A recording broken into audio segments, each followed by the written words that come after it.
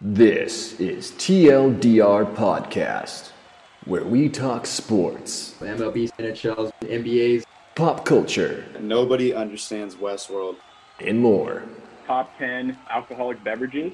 With your hosts, Alex. Yeah, boy. Eric. Yo. James. The San Francisco 49ers, best team in the league. Tradon. Sit down, bud. And Tyler. Oh, damn. Where we do the research and trash talking for you. What kind of cockamamie bullshit is Adam Silver thinking? They're playing super hot right now, and it's not finishing. It's the middle of the season. I understand that, but I'm saying that they're moving towards that. Welcome to TLDR Podcast, presented by Anchor.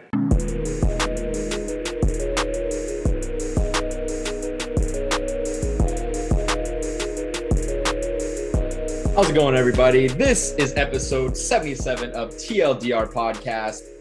We're back. We got Tyler here. We got James here. I'm sick of saying the penalty kill thing. So this is the last time we're hopefully gonna say it. It's just how it is. We're gonna roll. We are rolling though. Like guys, these podcasts have been very fun. James, you checked the stats yesterday when we were hanging out, and you said that we were actually getting pretty good traffic, which is good. That means you guys are enjoying our three voices, our three dumbasses, which if we can entertain you, that makes us feel pretty good. So let's go to the boys after a crazy week in hockey, football. Nothing in baseball because who the fuck knows what's going to happen there. And then there's basketball. But James, dude, how you doing? That was quite the Sunday game for you, huh? Oh my, those two afternoon games, man. Not even just the Niners game, but even the Buffalo and the Bucks game. Those are good games. And I'm very excited. I mean, I was driving home, putting it in my dash on watch that overtime period. But I was still super into it. Thank God Tess has auto drive because I wasn't really driving. I was kind of there. I don't know if that's illegal. It probably might be. Yeah, but it's better than driving intoxicated, though. Would you rather have? Probably. It's comparable, to be honest, but it's fine. Well, the thing is, Niners through and through, do or die, Niner gang. So it's what happens, man. You gotta watch overtime when it happens.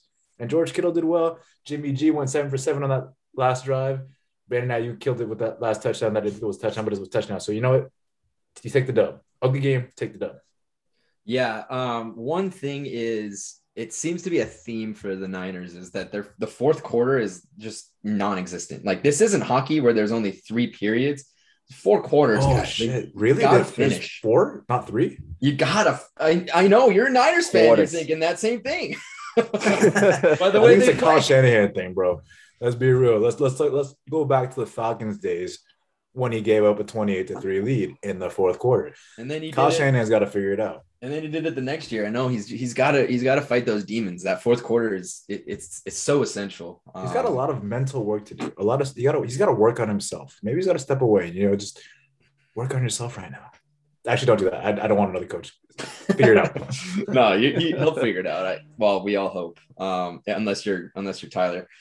As of right now, Niners fans, Cardinals are not holding up their end of the bargain. You really need the Cardinals to just kind of win the rest of their season, unless they're playing you guys, which I don't know if they are. They are not. So you want the Cardinals to win every single game from here, especially in your conference. Rams, the exact opposite. I mean, for the most part, I guess you guys can maybe have a chance to catch that top spot, although there's 2 games behind is a lot. But so we're scoreboard watching here at TLDR Podcast. The playoffs are seemingly just around the corner. There's still a lot of football left. 4 weeks left. But before we get there, let's go back to Tyler. Tyler, that was my last game. Last night was my last regular season game for hockey. We could not get you a goal. Because you suck. No, he actually had I gave him a pretty good opportunity, and it was a tough shot. And he missed. There was an opportunity, man. You should have cashed in on it. Come on, bro. It wasn't the one where he had the whole net. He had a little tiny spot and he almost hit it. I give him credit for that. Put a good shot. How you doing, bud? No, I'm doing good. Hockey last night. I actually feel like I had a pretty good game. The last 2 games, I've been I didn't have that atrocious game from 3 weeks ago. Has it not happened since then? Just haven't had the luck of finding the back of the net, but always fun to play hockey. And yeah, unfortunately, my next game won't be until next year in January, and then yours is going to be even longer. So, final game of 2021. I ended my last shift with a tripping penalty. So that's how we close out 2021 there with hockey. But look, there's some slide trippings that I've seen, that they really try to hide it. Tyler was like, okay, if I'm going to trip this guy, I'm going to trip this guy. Yeah, he lost his gloves. He lost his fucking stick. The guy was a yard sale. And there was Tyler just skating. I went straight to the penalty box. Like, he did not even look at the ref and complain. He's just like, yep. Yeah, I was like, yeah. I mean, I'm not even like, the most obvious trip ever. It was quite the can opener as I call it. Yeah, it wasn't trying to trip him, but it was good. Honestly, that's the first penalty I've had since we've started playing since COVID, which is good. I think if I have a penalty like every 3 or 4 games, I think that means I'm skating hard enough to where every once in a while I skate a little bit too hard. I think that's a good thing. Sometimes I tend to agree. Like, in hockey, especially if you see a player that's really struggling offensively, who's normally like an offensive player, you look at the other stats, you look at his hits, you look at his penalty minutes. If he's not doing anything like that, then he's really not finding any way to contribute. The best players, if they're not contributing in the best way, in their top ways, are doing it in another way. They might be skating a little too hard, getting a little too aggressive, but at least they're giving the effort. They're doing anything they can. If you're not seeing them kind of give anything, it's just like, what the fuck are you doing then? What are we paying you for? So Tyler, I'll tip my hat to that. You couldn't score, but you dug hard, and that's all we can really ask for sometimes. Yeah, you can always give effort, right? That's absolutely. You can always do that. Speaking of effort, always have heart. Exactly. Always have heart. Yes. That's a big thing. That's a big thing. Speaking of heart, we're going to jump right into the first segment here. I don't know if heart's the right word, but I was like, what does that have to do with heart? I guess you could say, Tyler, you wanted to talk about, our favorite commercials, which is going to be very fun. Our favorite advertisements. It takes a lot of heart for people to figure out what you're reaching, bro. What I know. I guess what can grab the minds and the hearts of other people, sell products. Commercials can be bad, fun, terrible, or just all around hilarious. And that's what we're going to kind of talk about. Tyler, take it away, bud. Yeah, you landed the plane there. It was a little shaky landing, but you did land the plane. I mean, you landed it still. You landed it. So this was a segment I actually came up with. I was talking with Jess, my girlfriend. We're talking about just our favorite commercials because we were watching one that we both really enjoy. And I'm like, that'd be a fun podcast segment. Let's just do like top. So I decided to go top 3 most memorable commercials. Now this could be, commercials that you like. It could be commercials that you hate, but either way, you remember it because you hate it so much. So I wanted to be the most memorable ones, just the ones that stuck out to your brain the most, the ones that you have kept in your mind. They can be good, bad, funny, whatever you want. So I'm going to open up the floor here. I'm going to kind of do it similar to how I did the Marvel movie countdown. So I'll start with 3 and I'll work our way up to number 1. So James, what do you got for your 3rd most memorable commercial? Those Gronk and USAA commercials are atrocious. Yeah. They're like Gronk is on every commercial nowadays, a lot like Shaq. And it's weird because Gronk sucks. Like he's a great football player, but like as a human being, he's not the best one out there. He's just kind of goofy. But that USAA commercial is trash, man. I'm so over it. It's played like every single day. And especially if you watch football, it's there 7 times a game.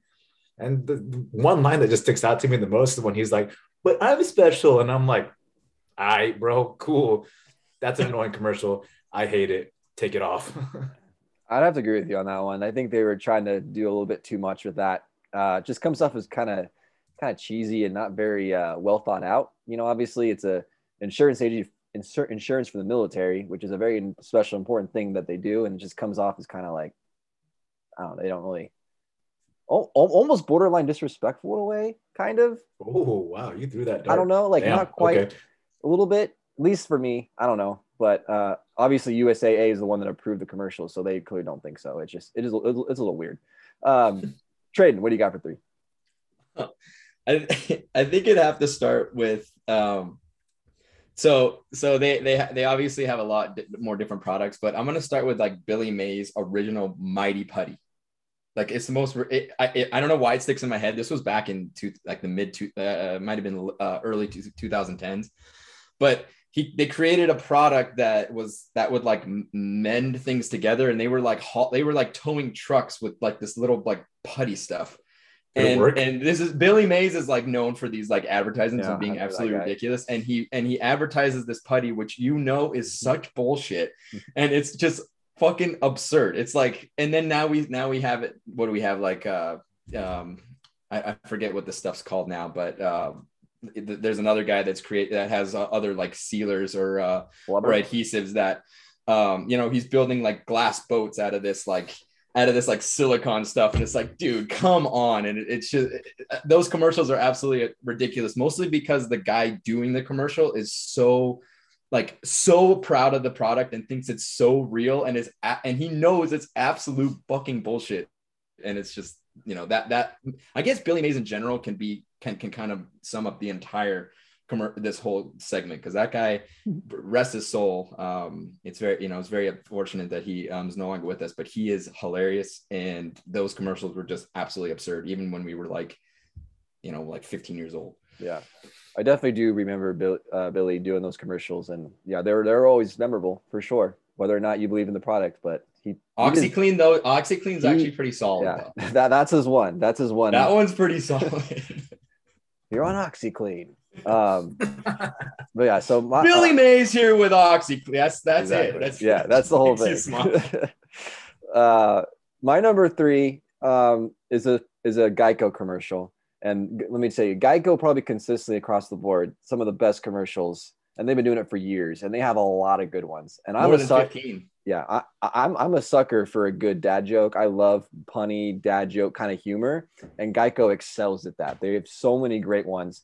But I think the most recent one that I really like, that every time it comes on, I'm like, oh, let's go, is the Scoop There It Is commercial with the ice cream with Tag Team coming back and doing a version of Scoop There It Is. I mean, everything from that commercial, first of all, I mean, the lyrics to the song that they do, and just the reactions and the cascade of reactions. Obviously it's the mother in the commercial, she's making dinner, and then she's looking at the tag team guys singing this song, and she's like, what the fuck is going on? And then she starts to get into it.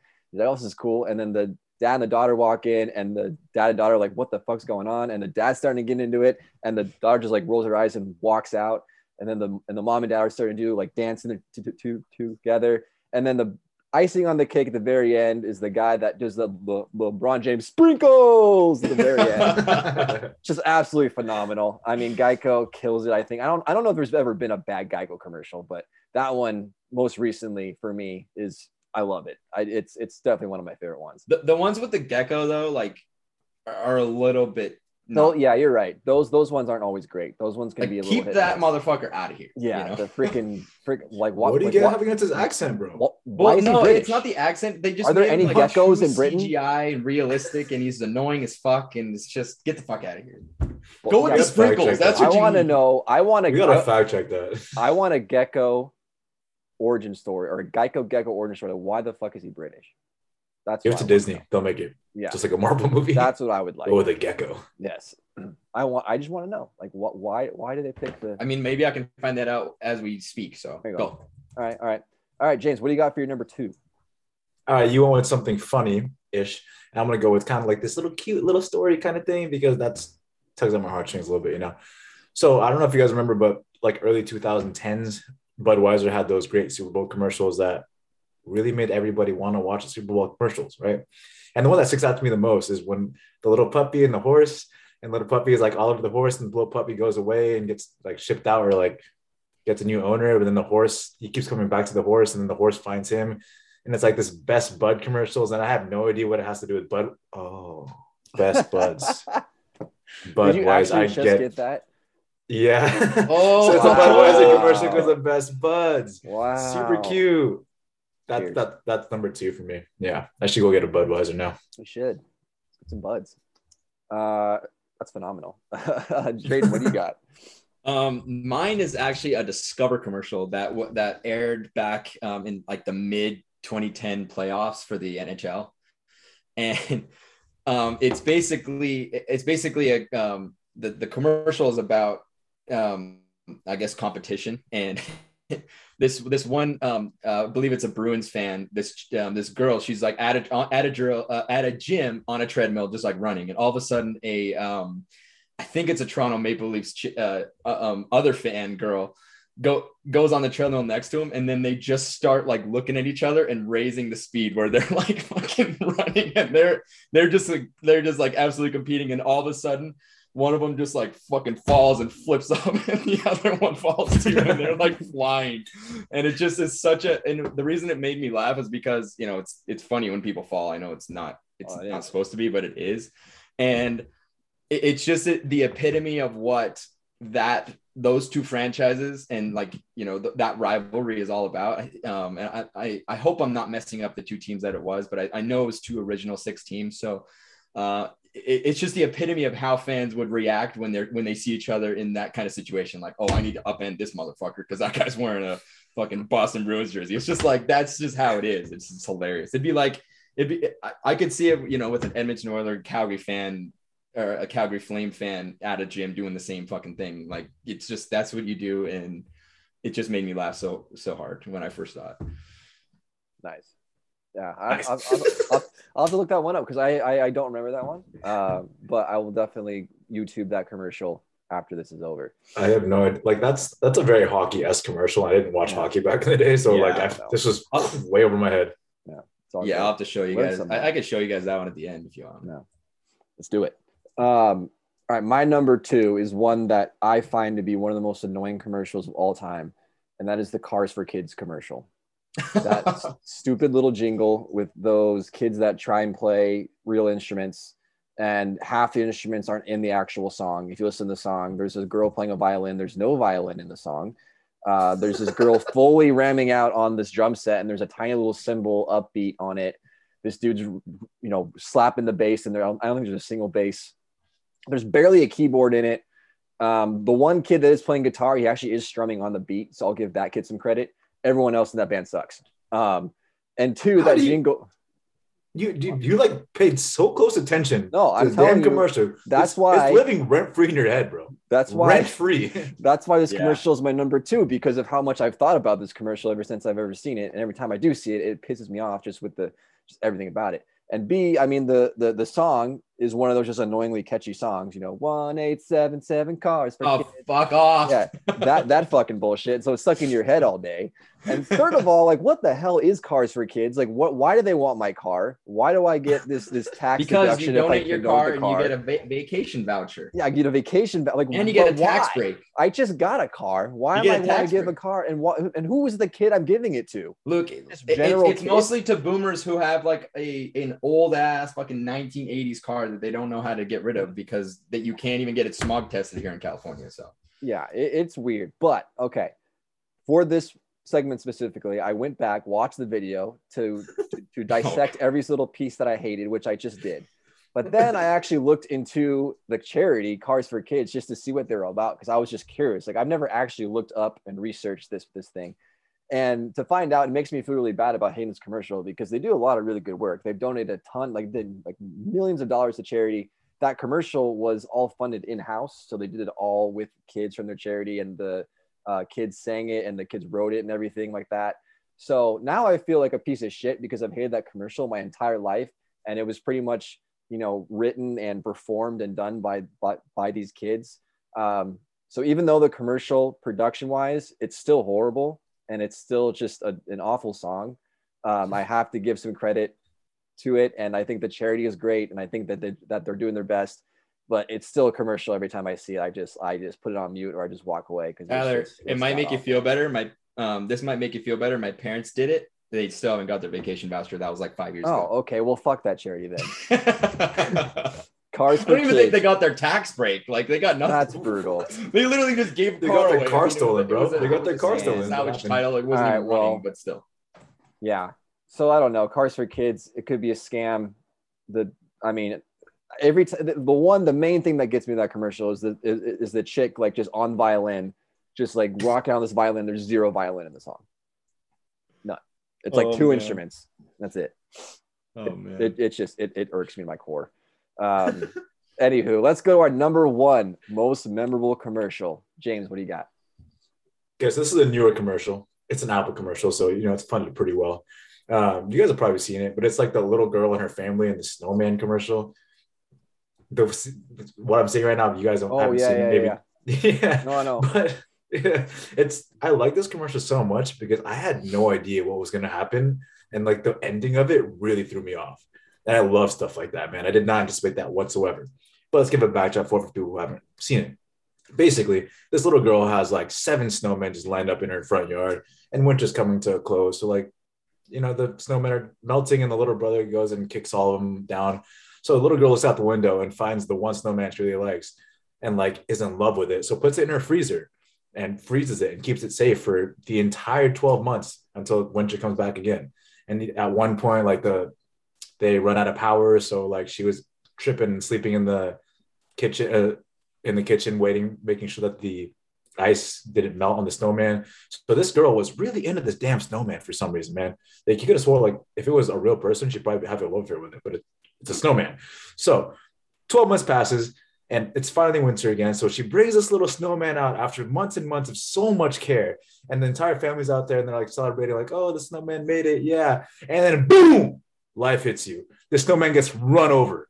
And it's like super heartwarming and super like, oh, this is going to be great. The snowman's fine. And then it gets killed. It gets obliterated by some kid riding a bike who is negligent about what he just did. He killed a snowman that this girl took care of for 12 months. Ridiculous. I had no idea that was coming. Where is she even located that it could even stay up for 12 months? It went into the freezer, man. It doesn't matter. The fact of the matter is, it's an Apple commercial. You think that weather would have already killed it, but hey, maybe not. Yeah, but bro, it stayed alive for 12 months and then he got killed. Insane. Yeah, kept alive for 12 months. They got killed in 12 seconds after you put it back outside. Unbelievable. Wow. That is a really memorable one. I do remember watching that recently. That was a good one. Tradon, what's your number one? Oh boy. Guys, I think I took the cake on this one because you guys would be like, oh yeah. So in late 2017 / early 2018, Bud Light came out with Dilly Dilly. Dilly Dilly. That is that commercial, like that trilogy of commercials came out around the playoffs of NFL that year, and oh my god, we were saying that for like a year, for a long time. I have a shirt. I have a Dilly Dilly shirt. Dilly Dilly shirt, of course you do. To be honest, they kind of ruined it towards the end. Like after about a year, they kind of pushed it a little too far. Where I think that you might even see a couple like pop up here and there, and it's just like, okay, like you already did it. But it was actually perfect because it was kind of coinciding with Game of Thrones was really hot then, so it kind of like ran in with that whole culture, and god damn it, it was a subculture. Like it was incredible, hilarious. I think us three were together for the first time we ever saw it, and we all bursted out laughing. I do think I remember that. I think I remember that day. Yeah. So that's why it's the most memorable for me because it involved all three of us. Yeah. And we definitely, like, every time we would come over and we'd have a beer, we just go, instead of saying cheers or whatever, we go Dilly Dilly, and everyone would go Dilly Dilly back. Classic. It was a culture. You're right. Yeah, it was a culture. That was great. Okay, my number one. Again, this is kind of similar to the Dilly Dilly where it's a string of them. Can't really pick one, but the Talking Baby E-Trade commercials for me are some of the most hilarious written, perfect little commercials. Because not only is it's funny, but it actually like tells you about the ad, and it's kind of that perfect thing. It tells you what E-Trade is, and it's perfect, and it's done in such a beautifully artistic way with these the lips on the baby that are moving, and it's like a grown adult, but it's literally an infant, like a 2-month-old baby, just talking about making stocks and building his portfolio and all this stuff. And it's just hilarious. It's perfectly simple, great humor. I mean, some of the best ones are the one where he's in a timeout because he rode his dog as a small horse, and the mom takes away his iPad, And he's like, okay, solitary confinement, I see. And then he pulls out his smartphone with the E-Trade app on it. The freaking milkaholic Lindsay, where he's FaceTiming with his girlfriend, and the girlfriend was asking why he didn't call him, and he was saying, oh, he was up all night looking at stocks, and the girlfriend was like, was that milkaholic Lindsay over here? And she's like, and the dude's like, Lindsay? And then Lindsay pops in the screen, goes, what? And all that shit. And then the freaking the golf one, where the dude, like, he's complaining that his golf buddy isn't paying him the money he bet him on the round because his 401k is tanking. And he complained that the baby moved his golf ball on the 9th hole, and then the baby was like, it was on the cart path, and he's like, read the rule book, you shankopotamus.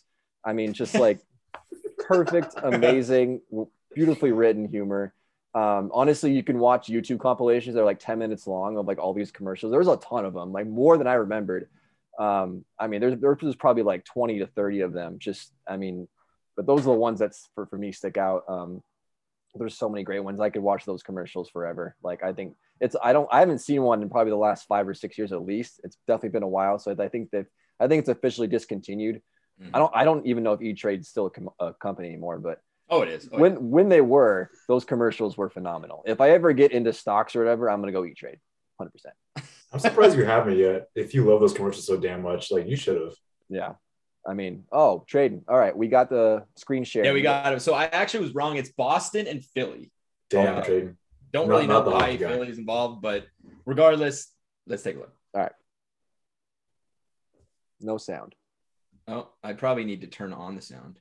That's a good idea. There you go. It also helped that the women in the commercial were like attractive. Yeah. And I know. I remember this commercial. Yeah.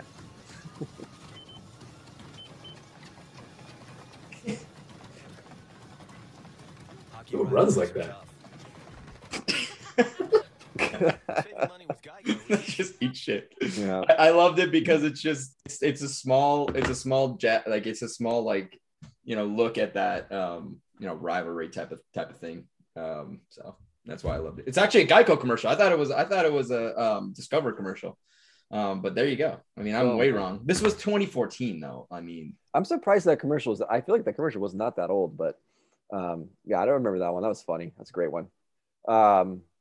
Yeah. So guys, tell us what your favorite most memorable commercials are. There's a lot of them. I mean, we live in America, Kat, it's what we're about here, is trying to get you to buy your shit, and you got to have a good commercial. You have to make it memorable. Even if it's really shitty, it's still memorable. Some of the best commercials, the ones that stick in your brain, the ones the worst. So either make it really bad or really good, but you can't be anywhere in between. So guys, let us know what you got. But Tradon, thanks. And Tradon and James, thanks for playing along. And hopefully you guys approve of our list. If we missed one, let us know. Dilly. Thanks, Tyler. That was lots of fun. We're going to take a quick break. When we come back, we are going to dive into James's waiver wire picks.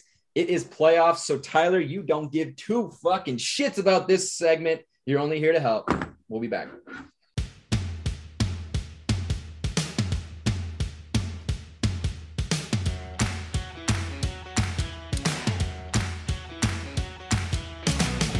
And we're back. We're gonna, steer it back into the lane of sports. James, you're gonna talk to us about your waiver wire picks for week 1 of the fantasy football playoffs for the 2021 season. Take it away, bud. Super exciting time for about 4 people in every single league, because everybody else does not care. Unless you're last and not trying to get last, because if you get last, you get punished. Who's last in our league? I have Eric. Gotta be Eric. I knew that. He has no even chance. So Eric is going to have to do the beer mile, ladies and gentlemen. He didn't do it last year, but he's going to have to do it this year. Some quick updates on our league right now. I lost to Spear, unfortunately, but I still got the number 1 seed for playoffs, so it is what it is. I don't care. Tyler lost to Anthony, and he's been out of the playoffs for a long time. Eric pulled out a win, so now he has 3 wins and 11 losses. And then Tradon destroyed Alex. Playoff picture going into the first week of playoffs, it's me, Tradon, Anthony, and Spear. 2 of us made it in. It's going to be exciting. You're going to have updates all playoffs long. Starting off with the QB situation. Yeah, just a heads up, guys. The waiver wires this week are tough, Okay, to say the thanks least. for saying that. Yeah, they are extremely. You gotta. I mean, like, I don't even know if you're gonna use these. Maybe like somebody's gonna get COVID last second, and you're like, damn, I gotta find somebody. So here it is: Davis Mills, QB, Houston Texans, rostered in 0.9% of leagues, not even 1%. That's super small, considering that there's a lot of leagues and a lot of people out there. Not even 1%. Come on, man. But he did put up 18 points yesterday. 33 completions on 49 attempts, 331 yards, and 1 touchdown. He also added 2 carries for 8 yards. Basically, the Houston Texans QB job is his job to lose, and it's his job to keep up through next year if he does well.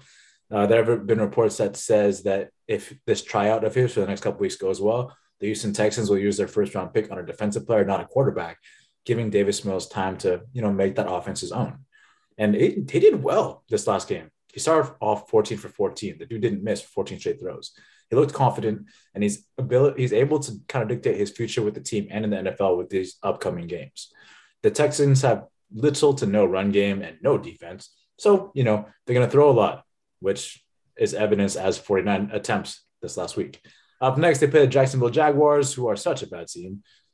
I mean, Urban Meyer, you got to quit sooner rather than later, man. You just make yourself look worse and worse and worse every single week. Rough year. There was a press conference. They asked about this defensive guy who was supposed to see more playing time. And so Urban Meyer after the game was like, yeah, he got some snaps out there. He had 0 snaps.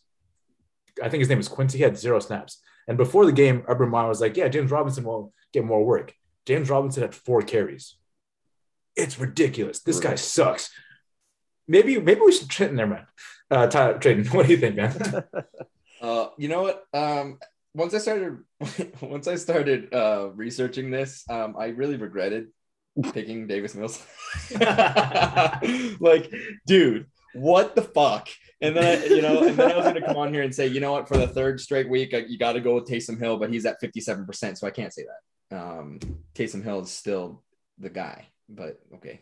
Anyway, Davis Mills. Here's the thing.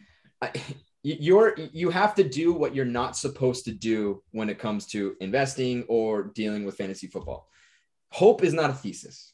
And that's what you're hoping. You're hoping for Davis Mills to dig deep and find a way to dictate his future and be good and be the starting quarterback. You're hoping that. That's not what you can't be doing that when you're trying to win fantasy football. But you know what? If you have no other options, there you go. I mean, Tyler, I'm going to kind of help you and say Ben's out there, and I have Ben might be a better option, but hey, I don't know. Davis Mills, what I like about him, at least this week, is he is playing Jacksonville, and they are fucking terrible. So James, you do have that. He did look pretty impressive considering he did throw for 331 yards. So, you might have a good week when you have a good matchup against the Jacksonville Jags, but after that, you're probably not keeping him because I know you have the Niners in there. You have the Chargers who have the ability to do some work defensively. And then the Titans, I just don't know what I'm going to get out of the Titans. So I think this might be a 1-week streaming option here. Yeah, but sometimes that's all you need, man, is a 1-week streaming option. Tyler, what do you got?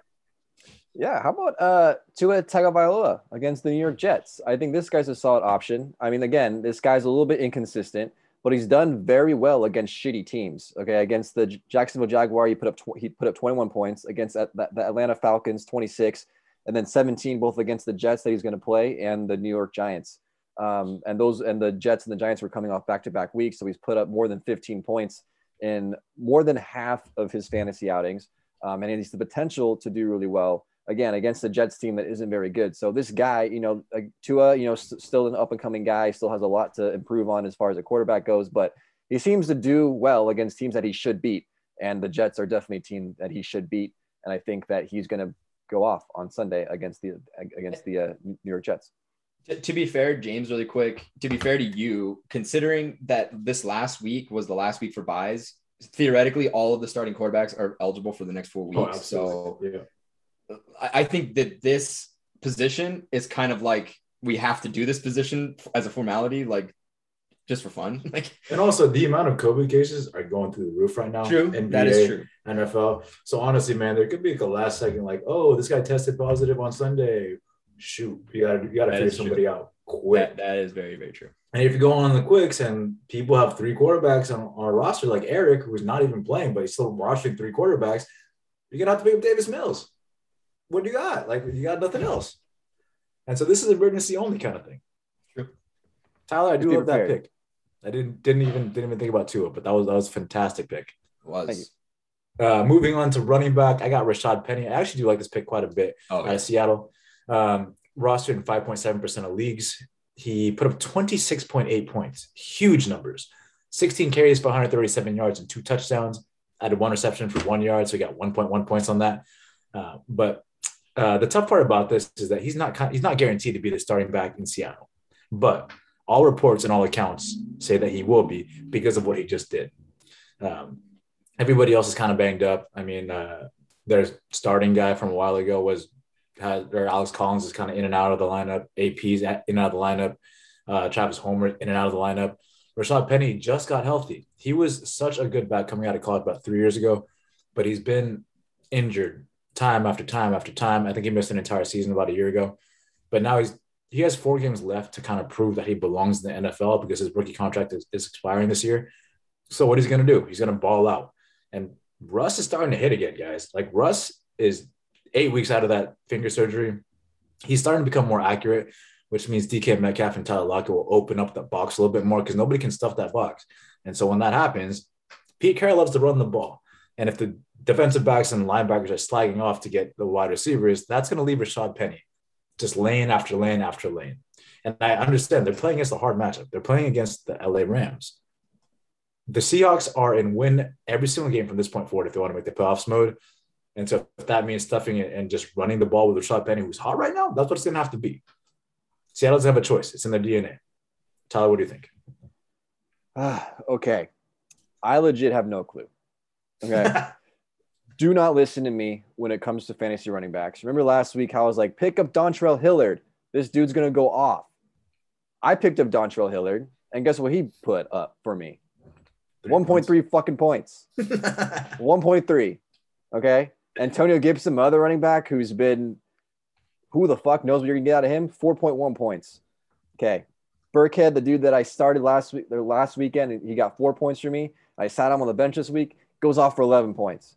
I don't know what the fuck I'm talking about. I'm pleading the fifth on this one, James. Don't listen to me when it comes to running backs. I have nothing to say. Tradon, why do you not like Rashad Penny? This, you know how I started on the last position saying I regretted picking my picks. It was after the research. Yeah, this is kind of why. So I'm actually going to take Tyler's spot and say that. Oh, and no, I'm not. I'm going to stick with my spot, but I'm going to help Tyler in saying Rashad Penny is the best option right now, just given everything James said. That being said, there is more than one person. There's always need to be a fucking alternative. So Chargers play Thursday. Austin Eckler's probably not going to be playing Thursday. So I'm going to be cheating a little bit again because I do this all the time. You have 2 options at the running back position for the Chargers. They are playing the Chiefs. It is probably going to be a relatively high scoring game. There's probably going to be a lot of running, a lot of passing. There's going to be and there's going to be a lot of offense both ways. You have either Justin Jackson or you have Joshua Kelly. More than likely, they're both going to be splitting duties. So it's very similar. I don't know. I think I had a pick like maybe 7 weeks ago that both Kareem Hunt and Chubb were out. So I said either of these two running backs. I don't even remember their names. Ernest Johnson. Yeah, they're both of those boys are back, so it doesn't even matter. But Justin Jackson or Joshua Kelly, I would lean towards Justin Jackson. He has more upside when it comes to the receptions, which in PPR league, which ours is comes at a premium. So this is a team where you don't have a running back that takes all of the running duties. I'm looking at you, Josh Allen. Thank you, by the way. Justin Herbert can move the ball with his feet, but that's not he is a thrower, and that's where his biggest strong suit is. But he also, he runs that offense pretty strong. So with Austin Eckler out, and who could be out for multiple weeks. This could be an option for you to take, one of the leading backs for the Chargers. And here's the thing, they play Thursday. So, both of those guys are going to be a lot healthier than obviously Eckler, who obviously probably won't play. They're going to be ready to run. The rest of that team might be a little bit banged up, so they might be running the ball a little bit more than they normally would. I'm just making that up. I don't even know if that's true. But Justin Jackson, if you're in PPR, or maybe you could look at Joshua Kelly as another option. Either of those two, I think, are going to be okay as an option for the San Diego Chargers, Los Angeles Chargers. I prefer Justin Jackson over Joshua Kelly because Joshua Kelly did have an opportunity in seasons past that did not produce. Justin Jackson's next man up. I would go Justin Jackson. Love that pick. Moving on to the wide receiver position, I got Rashad Bateman from the Baltimore Ravens, not to be confused with Rashad Penny. He was a running back. Tyler, we're talking Rashad Bateman, the wide receiver. Got it. Thank you. Rostered in 24.9% of leagues, put up 17.3 points, 7 receptions on 8 targets for 103 yards. This is his second appearance on my waiver wire list. I love this guy. Extremely talented rookie. He has shown a great relationship with the backup QB in Tyler Huntley. And Lamar Jackson could be out for an extended period of time. We don't know. Reports don't have it out yet. But the fact that he had to be carted off the sideline doesn't tell you anything good here. He was questionable at first, but then was ruled out at halftime. It could be a multiple week thing for Lamar Jackson. And like the rapport between Huntley and Rashad Bateman is ridiculous. 8 targets, huge. He was the go-to guy in these really high leverage key situations. And that's what you're going to need. Tyler Huntley doesn't throw deep to Hollywood Brown. He's going to throw short to Bateman and Mark Andrews. And Bateman's more of the possession receiver, the bigger guy. That's who you're going to trust more. Up next, they play the Green Bay Packers.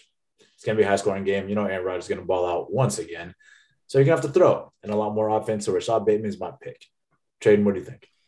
Yeah, I mean, I totally agree. I mean, that game for the Ravens was quite weird, just given the fact that, Lamar is going to be out I would think he's going to be out for a little longer than, just a game.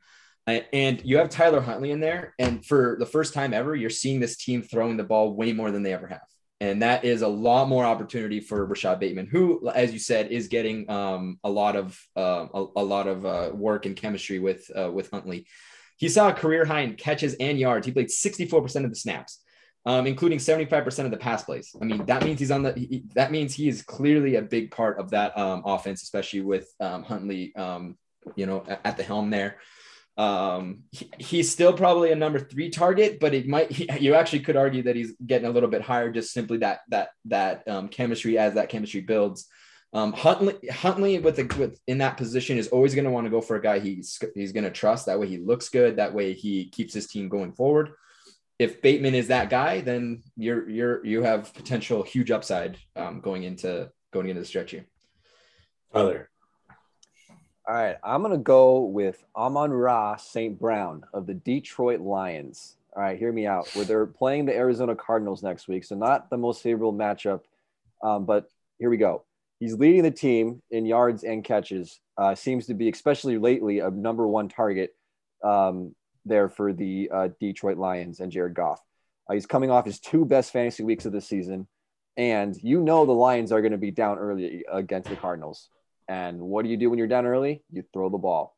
So I think he's going to be a guy that's going to be racking up a lot of points there against Arizona. So look out for Amon-Ra St. Brown, one of the coolest names too ever. So he's a local guy too. He came out of Modern Day and went to SCF. Really? Did not know. Yeah. Cool. I mean, the same Browns went to Survey and Modern Day. I worked with Equinemius St. Brown on the Packers, so that's kind of cool. I worked with him when I was at Survey, but nice. Yeah, they're all local kids. Like the Balls, but for the NFL, they're the same Browns. There's another brother out there somewhere. I don't know where he's at. I think he might be at UCLA right now. But yeah, cool family, athletic family. Like that pick too. Great name. Yeah. Tight end, Tradon specialty. But today it's going to be Tyler's. It's going to be weird. Well, we'll see. I picked Austin Hooper at the Cleveland Browns, rostered in 34.1% of leagues. 14 points on 5 receptions off 7 targets for 30 yards and a touchdown. Last week, Tyler had so eloquently said, I want David Njoku to be my tight end pick. And I was like, yeah, but you got to there's 3 tight ends there. Like, bro, like, what are you gonna do? There's 3 people. Then Austin Hooper, one of the people I brought up. And Joku went out with COVID last second, and Harrison Bryant had an ankle injury. So Tyler, your pick sucked once again. Yep. Yeah, because he could have predicted COVID. Yeah, you could have, bro. You could have seen, like, if you did your research, you would have seen he wasn't right. wearing his mask one time, and you're like, oh shit, I forgot yeah. forgot about the mask. Yeah. Anyway, Austin Hooper, he took advantage of his opportunities of being the only healthy tight end that the Cleveland Browns had, and the other tight ends could be out longer than expected because if Njoku is symptomatic, he could be out multiple weeks, and if Harrison Bryant's ankle injury is nagging, he could be out multiple weeks. It's going to be the Austin Hooper show, bro. It's the Hooper.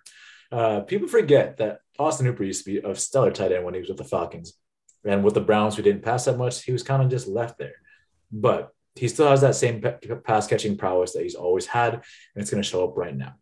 Up next, they play the Las Vegas Raiders, who are a bad defense, and the team itself is just so lost. I mean, with all the stuff that's going on this season, and they try to up the ante by stomping on the Chiefs logo pregame, and then just got it just shoved back in their face so hard. That wasn't even a game, man. That was embarrassing. Anyway, Austin Hooper, I think he's going to ball out. Tyler, what are your thoughts? I agree. 2 thumbs up on this pick. As you mentioned, the Browns are one of those teams that have a lot of future tight ends, but you're going to have at least one of them is most likely not going to be playing next week. And depending on what happens with the COVID thing, like you said, he could be their primary tight end. And I think it's a good matchup. Obviously keep an eye out for that, for the injury news coming out of Cleveland there for the tight ends. So that might factor in your decision. But, as Hooper last week, as their primary tight end, had a great week. So I think this guy's a good pick of any with the tight end slots with how thin we are with those right now. Normal tight end guy, Tradon. What are your thoughts, man? Okay, this is the hailest Mary of Hail Marys ever, and I really wanted to challenge myself. And here we go. This dude that I'm about to say is rostered in 0.4% of rosters. Okay, this is insane. I understand, but it's fun. This is what we do. This podcast. Is it Gerald Everett? No, it is not. It is Brevin Jordan of the Texans. Yeah, you're gonna stack. Here's why. Here's why. I like this guy because he's scored 3 touchdowns in his time, as a rookie for the Houston Texans. He ended the day yesterday with a 12.6 points with 4 receptions on 7 targets for 26 yards. He still hasn't got close to his 41-yard record, or I guess career record, against the Rams on week 8. This is a guy that you have Davis Mills who's trying to push forward, keep his job. He's gonna be looking for maybe even shorter passes, especially when you're in the red zone against the Jags who have given up, I believe, 5 touchdowns to tight ends this year.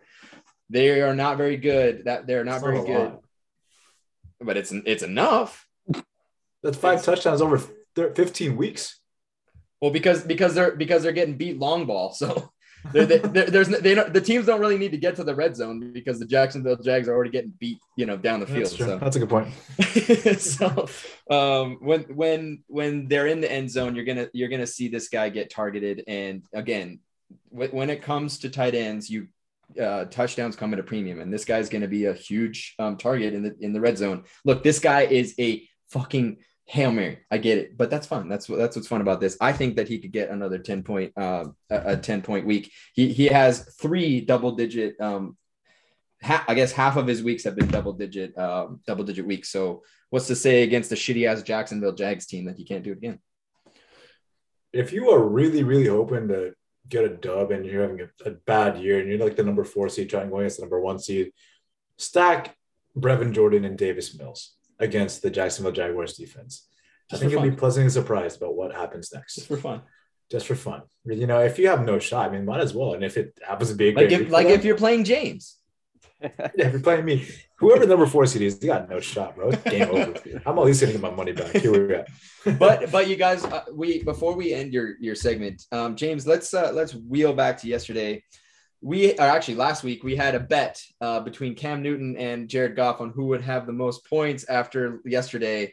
Who did have the most points after yesterday, my friend? It actually came down to the wire. Let's be real It here. Jared Goff ended up with 9 points, and Cam Newton had 13. Boom. The tough part about this is, and the most embarrassing part about this is that Cam Newton got benched twice that game. He got benched twice, and he still got more points than Jared Goff. But the tough part about that is that the Jared Goff had 11 points going into the fourth quarter, and he had one interception, and that one interception was a 40-yard bomb for a touchdown. So had that gone the other way, I would have easily won because that would have been 10. Yeah, it would have been at least 6 points right there. And so that would have helped me out a ton, but instead it went -2 backwards to 9. Right. So if it doesn't prove the fact that a quarterback who can move the ball with his feet is way more valuable than a guy who can't. Even you look at Taysom Hill, you look at Cam Newton, those guys just need to get a touchdown and it's fine. They can't throw worth shit. I shouldn't say that. I almost throw better than that. No, that's not true. But they are terrible throwers. But hey, they move the ball with their feet, and that's all you need to get 3 rounds of beers, ladies and gentlemen. That is James's segment for this week. We're gonna take a quick break, and when we come back, we're gonna talk hockey with me to end the podcast. Stay tuned. With health concerns on the rise, it's as important as ever to keep your people safe. Dimer isn't another BS COVID company. They've been developing their tech to kill germs and save lives since 2014. Dimer's original UVC products have won them partnerships with some of the best technology companies in the country and earned them a spot on Time Magazine's Best Inventions of 2020. Dimer started out disinfecting airplanes. Now they're in hospitals, athletic facilities, hotels, classrooms, basically anywhere people might have been sick. When it comes to keeping your players, employees, guests, and customers in your facility safe, trust Dimer. For TLDR listeners, they are offering free disinfection as a service in select areas. So that means they will come disinfect your facility for free. You can take them up on this offer by visiting dimeruv.com and @dimeruv on social media. Use code TLDR for your first disinfection as a service appointment for free. That's Dimer, like diner with an M, as in Mike Trout. Ever heard of him? Kill more germs, prevent more infections, save more lives. dimeruv.com.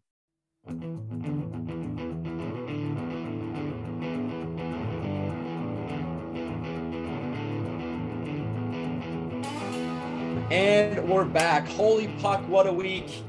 We're back with some holy puck moments from me, talking about NHL news. I'm just going to start by just kind of railing off a couple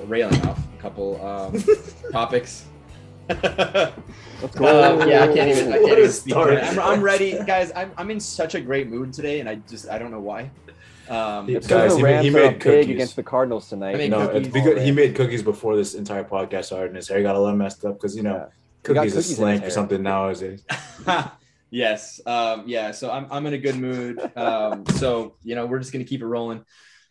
First of all, the board of governors had the NHL board of governors had a big meeting with the commissioner. I don't know if it's necessarily the board of governors, but they had their first large meeting in a while between the general managers, and the NHL came back, and so there's some good news and bad news. The good news is the league is anticipating revenues to top $5 billion, actually get 5.2, which is pre-COVID revenues already here in this season. After that huge COVID impact, obviously a big part of that was the ESPN and Turner Sports contracts. But this is good news. We're actually going to see the cap go up. It's only going to go up $1 million, mostly because of the escrow thing. The owners still need to be made whole, and that's going to take a couple years. But the fact that we're already back to pre-COVID levels with that ESPN and Turner Sports contracts, assuming that COVID continues to kind of get out of our lives. Well, not really get out of our lives, but stop. But people come back to the arenas more, and we see more. Fans in the stands maybe next season. we should be able to, eclipse that revenue, top 5.2 and continue to go up. And that's going to be really good for teams in terms of cap space and all that good stuff. So that was pleasant. But the bad news for Olympic fans such as myself, the China came out with their protocols for the games, and it sounds like if you test positive there in Beijing for the Olympics, you have to stay quarantined for between 3 and 5 weeks potentially, which would mean that players pretty much would not be able to come back and play their season. I mean, the Olympics are only 2.5 weeks long, I believe, maybe 3 weeks.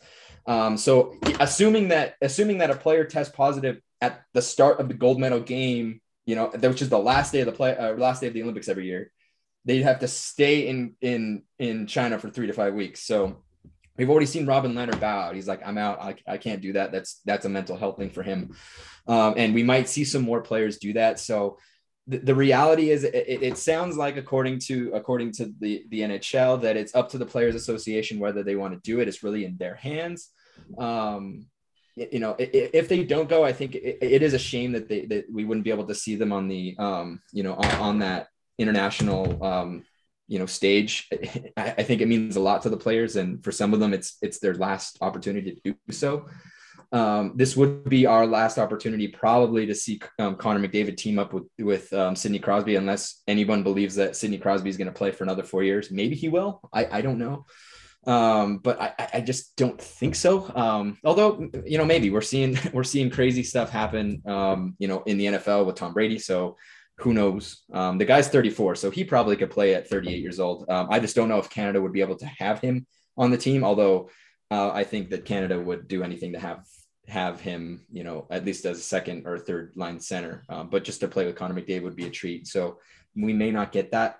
I just wanted to update everyone with that. It's not for sure. We don't really know what's going to happen, but it's slowly becoming reality that the NHL may not be going to Beijing for the Olympics, which is very upsetting. You guys have any comments on that, or am I good to keep going?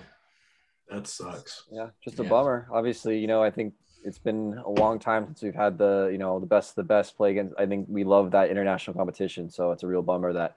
I mean, either way, we'll still get, NHL or Olympic hockey. It's just not going to be with the players we know, which is it makes it a lot much better. So, bummer news. But at the end of the day, the Olympics are still going to happen. So, man, at least there's that. That is true. The Olympics are still going to happen, and the athletes that are going to go there. That I don't just watch hockey. The Winter Olympics are my favorite Olympics between the two. For the other stuff too. Obviously hockey is the big one, but those athletes in those other sports are just as amazing to watch. And there's some fun sports. Probably more tragic news, I would say. The NHL's one of the NHL, if not at least in recent times, in recent era, the best American hockey goalie is hanging up the skates because of a degenerative knee injury, and that is Ben Bishop. Ben Bishop did get reinstated back in the AHL last week. I think he played a game. I don't even think he finished, and he couldn't do it. And he has to hang up the skates. This guy played 413 games for in the NHL with a 2.32 goals against average and a .921 save percentage over that time. 54 wins, 35 losses. I'm sorry, 222 wins, 128 losses, and 33 shutouts. I mean, next to Tim Thomas, he might actually be ahead of Tim Thomas. He will go down as probably the greatest American goaltender, at least in the modern era. I mean, unless you see Connor Hellebuck or Jack Campbell, make that run, but I just don't see it. I just don't think that maybe Connor Hellebuck, but definitely not Jack Campbell. You could maybe throw in Gibson, but Gibson still has a little bit to go. But Ben Bishop, we wish you the best, and it's very unfortunate that you did not get a Stanley Cup because you may be one of the greatest goaltenders to not win a Stanley Cup, and that's a shame. Last bit of news before we get into with the guys. I'm sorry I'm taking a little bit, but Marc-Andre Fleury last week in a shutout. I believe it was. I'm sorry, I don't even know. I can't even remember who. Oh, it was against the Habs. It was against the Canadiens in Montreal.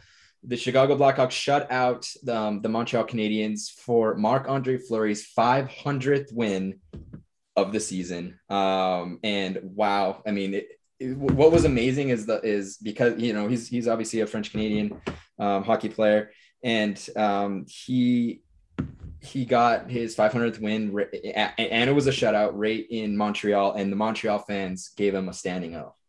It was unbelievable to see. Marc-Andre Fleury may be the best goaltender ever. He's the third goaltender to do this. He's the third goaltender in history to get 500 wins, which is absolutely amazing. And it doesn't seem like he's slowing down. He had a rough start, but he is back at it. And you know what, Tyler, I told you to kind of, you know, gather some thoughts on this guy. He's playing great. First of all, I want your general thoughts on Marc-Andre Fleury's career. You know, he's had quite the roller coaster of a season, but he's still, I think everybody regards him as one of the best, definitely the most lovable. That's for sure. Look, and the last question I have is he on a playoff contending team by the deadline? So to answer your first question, yeah, I mean, Marc-Andre Fleury, I mean, when I really started to watch hockey, you know, really get into it and know other players like this dude was, you know, probably one of the best top three, if not one of the best goalies growing up. And, you know, he was just the guy that I knew. I was like, it's Marc-Andre Fleury. Like, he's a legend already. And that was, you know, God, 15 years ago when I remember this guy doing playing. So he's had an amazing, super great long career on a lot of good teams. He's won a bunch. As we saw last year, he still got it. You know, if he's on a good team, he still got it. And I think for me, I wish he was on a good team still, especially with the recent year that he had with the Golden Knights. Unfortunately, the Chicago Blackhawks just haven't put the best team around him for him to kind of be back in the headlines, other than, you know, this amazing career milestone. In my opinion, I do believe that he's going to be on a contender by the trade deadline. There's going to be some team looking for a goaltender, even if it's that depth, even if he's the number 2, right? Like, why not? You know, you never know. When it comes to playoffs, sometimes your number 1 goalie just, you see it sometimes. They just are having a rough time of it. And if you can have that guy that's coming in and he's Marc-Andre Fleury, I mean, imagine the freaking confidence that's going to instill in the team. So, you know, not necessarily even as a number 1 goalie, but there's got to be a team that's in need for, I mean, it could be number 1, but certainly goalie depth. There's going to be a team out there that's going to be looking to buy a goaltender. What better goaltender to get the trade deadline than one of the greatest of all time, in Marc-Andre Fleury? Yeah. I mean, off the top of your head, do any teams come to your mind? Yeah. So I was kind of looking at this because I knew you were going to ask me that question. So it's tough because usually the top teams have really good goaltenders in most cases, right? So there's not a lot of teams that I'm like glaringly, obviously this team needs a goaltender, right? Like, good teams are going to have good goaltenders. The one team that I think that could potentially make this move that might shock some people is the Colorado Avalanche. The reason being, Darcy Kemper, you know, great goaltender, hasn't had the best season so far. In fact, statistically, Marc-Andre Fleury is better than him in every single statistic. So you're already going to upgrade there with your number 1 goalie. So you're upgrading. And like I said, I think goalie depth is a really big thing. The Avalanche, you know, they've been this team that has been a juggernaut team in the regular season for a lot of years here, and just hasn't been able to find the way to get it done in the playoffs. And I'm not saying Marc-Andre Fleury is the answer to that, but I think this is a team that, you know, might make a move to try to impress the fan base and say, hey, we're going for it. And I think Marc-Andre Fleury is a big name to bring in there. So I think that could be a potential buyer there. So maybe Fleury going to Colorado. We'll see. I love that pick. And it's because the reality is the top teams have their goaltender. And so to your point, there's not very that really limits it, especially those contenders. But here's the thing about the Colorado Avalanche. You know, we give a lot of shit to the Toronto Maple Leafs because they can't get out of the first round. Well, that's the same thing for the Colorado Avalanche. Like, they will be expected to get past the second round, and if they don't, it's a failure of the season. And, you know, their window is closing fast. I mean, actually, this might be the last. I think this is their last year with McKinnon on that amazing deal. And Gabriel Landeskog, I think, is out for a while. yeah, that might be a big move. I do see, Edmonton in the mix there, maybe. If I think that all depends on Mike Smith, who looks like he might be playing tomorrow. We'll see, which would be very exciting. I don't know yet, James. Calm down. Well, I would love love Mike that. Smith. I know what you do. But going back to Marc-Andre Fleury. The guy has 500 wins, third goalie to do it, just behind Patrick Watt, 551, and Martin Brodeur at 691. I don't think he's getting Marty Brodeur numbers. Marty Brodeur is the best goaltender to ever live. I mean, that's that's the reality of it. But Marc-Andre Fleury has had quite the season. I mean, I think he's a 3-time Stanley Cup winner. Now, it seems like he's disrespected disrespected by a lot of the teams that he's on, but he still just loves the game through and through. And he's one of those players, and there's many of these types of players in all of our sports, that if you don't like him, you're almost a bad person.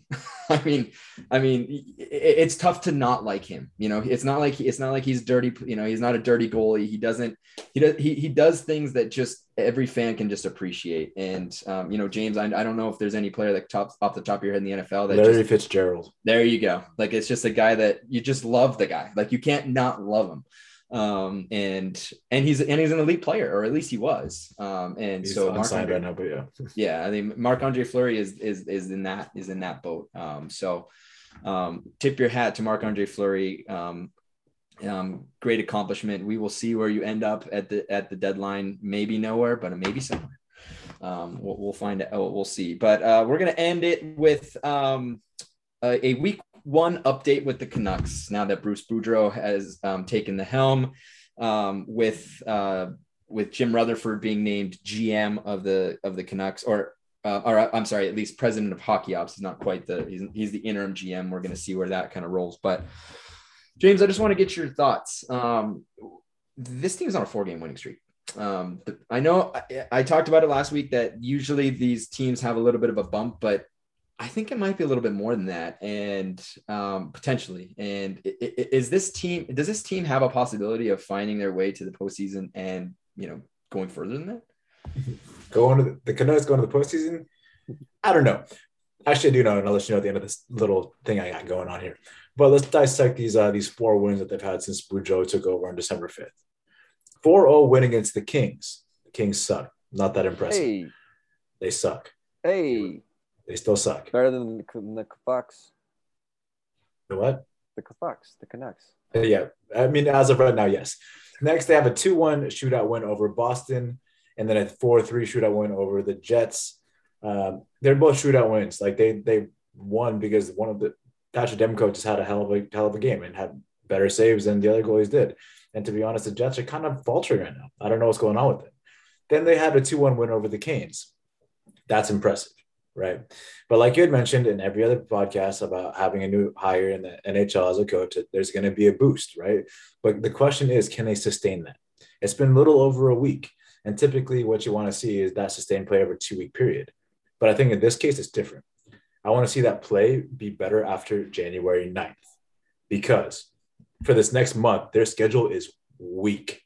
They play the Blue Jackets, they play the Sharks, they play the Kraken, the Coyotes, the Kings, who suck, the Sens, and the Islanders.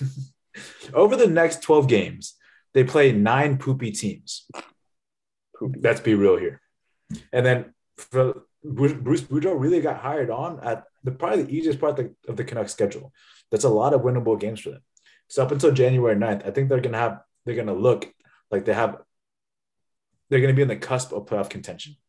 But then they're going to fall back to earth after that when they start playing teams that are actually decent to good and not sucky. And so I really want to know what they're going to be like after January 9th. For the next month, they'll be doing what they're doing now. They play a lot of winnable games and be in it. But after January 9th, that's when the real test comes in. And Bruce Boudreau will have been able to put in his system and his style of play and have the players have his trust. And so after January 9th, if those first week and a half after January 9th will really tell you what this team is about. Will they make playoffs? I think they're too far gone. They're too far behind now. They'll look like they're going to do well up until the 9th. And then from that point forward, they're going to fall back down to earth. Lots to unpack here. So you're clearly not bullish on the Canucks thus far. No, I'm apprehensively bullish. And I'm not going to put all my chips in, but I'm actually pretty impressed by what they've done. And the reason why is because I think for the first time in what seems like a season and a quarter, or at least a third, the fan base and the entire organization is just calm down. And Bruce Boudreau came in and is just like, let's just calm the fuck down. Shut the fuck up. Like, he didn't say this to the fans, but he's like, just shut up. Just calm down. And they have Brock Besser has really kind of settled in. He got a couple goals this last week. You have guys that are starting to kind of calm down, play hockey, and it's baby steps. Now you're right. They're playing either teams that aren't great or they're playing teams that are having a little bit of a slump. To beat the Hurricanes is quite impressive. The Hurricanes, I don't know if you guys read my power rankings. I saw the Hurricanes play the Edmonton Oilers this last week, and they are my pick for the Eastern Conference winner. I think that they are better than they were last year, which I had them going all the way last year. This team is very, very good. And for the Canucks to come in there and do that is quite impressive. They're only 3 games away from being 500. I can't count them out because I look at what St. Louis did. And this is a team that in February was dead last. They had guys at practice that were in a fist fight on video that the whole public saw, and they turned around and they just ramped up. Bruce Boudreau knows how to bring a team together, play a certain style, let his top guys kind of go, and we could see them start to improve there. Thatcher Demko, when he's on, he's an amazing goaltender, and so this team is just one big streak away from being right back in it. Because let's look here. We have Calgary, who has had a bit of a rough week last week, and now they're postponing games because of COVID. Edmonton Oilers are on a 5-game losing streak. No team besides the LA Kings and the Vancouver Canucks are on a positive or more than 1-game winning streak. Like, these teams are kind of like, The Anaheim Ducks have great ups and they have great downs. All these teams are. Last week was just an incredible week, and you saw in my power rankings, James, like, they were everywhere. Like, it was almost like flip-flopped, and that's how this league is gone. So who's to say that the Vancouver Canucks can't make it in? Do I think that they're probably too far out? Yeah, but I thought the same fucking thing about the St. Louis Blues. The tough part about this is that division, man. Like, okay, so 3 teams from the division pretty much make it, right? And then 2 wildcard teams throughout the West. Okay, so you still got to go. I mean, that's to say that the Knights and the Avalanche are going to make it in because everybody expects them to, right? And so that leaves 1 spot there, and that's 1 spot to go for all those other teams because they're not going to make the wild card because there's better teams in the Western Conference that will make that wild card. That's tough to do. True. So I guess to your point, the Central is probably going to take up most of the, I guess I shouldn't say that because I don't really know. I don't know how the wild cards are going to rank up, but if you're going to bring in the divisional look, the Blues had the Central to deal with, who had Nashville was playing well that year. They have Colorado always, Winnipeg, Dallas. Those teams are always, always formidable foes, and they came and did it. And then you have to deal with the Golden Knights of the world and all that stuff. At least to give you to I guess capitulate on one thing is that we have the LA Kings, who are not fantastic, and they're 538. They have a 538 point percentage. That's 6th place in the Pacific, and they're over 500. So to your point, I will give you that, in that if you're not 500 now, you're in pretty rough shape. But again, it's not unheard of, especially if they end up with a 10-game winning streak, over the next week and a half. They're probably going to be they're probably going to be up in like 5th place, which is absurd. So, but like I said, the January 9th thing, let's look at that, right? So after, let's say they win they win the 9 games that they're supposed to win this next month. After January 9th, they play Florida, Tampa Bay, Carolina, Washington, Nashville, Florida again, the Blues, Oilers, Jets, Calgary. Like, that's a string of games that they're probably going to lose. Will they win Long one odds. of those? Maybe. But you're going to go on this odds. gnarly winning streak and then go on a gnarly losing streak. It's going to offset and then get you right back to where they were. So let me ask you this: if I were a bookie and I was going to give you $1,200, if you give me $100 to bet that the Canucks would even make the playoffs, would you make that bet? Yeah, because risk versus reward. I lose. That's $100. where they're at right now. That's what their odds are. I mean, yeah, I'll do it. I guess I'm also a to your degenerative point- I guess to gambler, your bro. point, that's how long they are. Like that $1,200 is a lot, so that's how long they are. But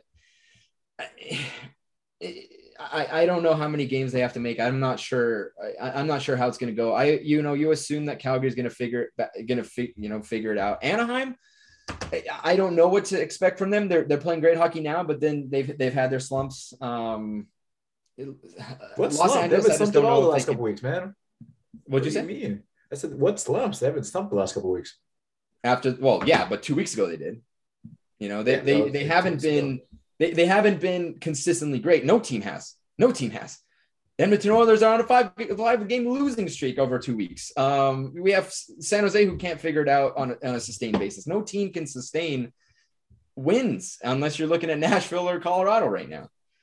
So it's just quite interesting. I just find it very interesting that they're settling back in. I really don't think they're going to make it, but it's just interesting to watch them, see what Bruce Boudreau can do for that team. They're not going to turn heads, but again, we've seen crazier stuff happen. To be fair, the St. Louis Blues had a much better staff and team than the Canucks do right now. So we will see. We'll see what happens. It is very nice to see that the city of Vancouver is not going to burn down. Let's all be happy about that. But that's all I have for this week, and that's it for the podcast this week. We got into some good debates. It's always fun when when we get those. Tune in next week. Are we? Well, I guess we'll see. Next week is our Christmas week. Last week we did not do a podcast last year, but things might be different this year. I don't know. Just stick with us. We'll just check the podcast. We may be missing a week, but we probably we might find a way to get it done. I don't know. Just stick with us. But that is all we have for this week. Check us out on TikTok, I believe Twitter, Instagram, TikTok. James, how many views did we get on one of our TikTok videos? We just had 2,000 views on our last one. And had 700 likes on it. 2,000. I mean, that's insane. So we're getting out there.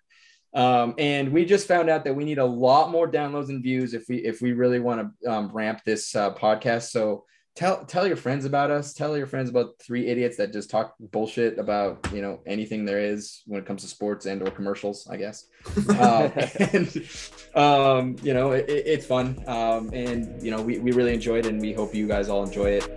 We look forward to bringing you another one next week. Take it easy.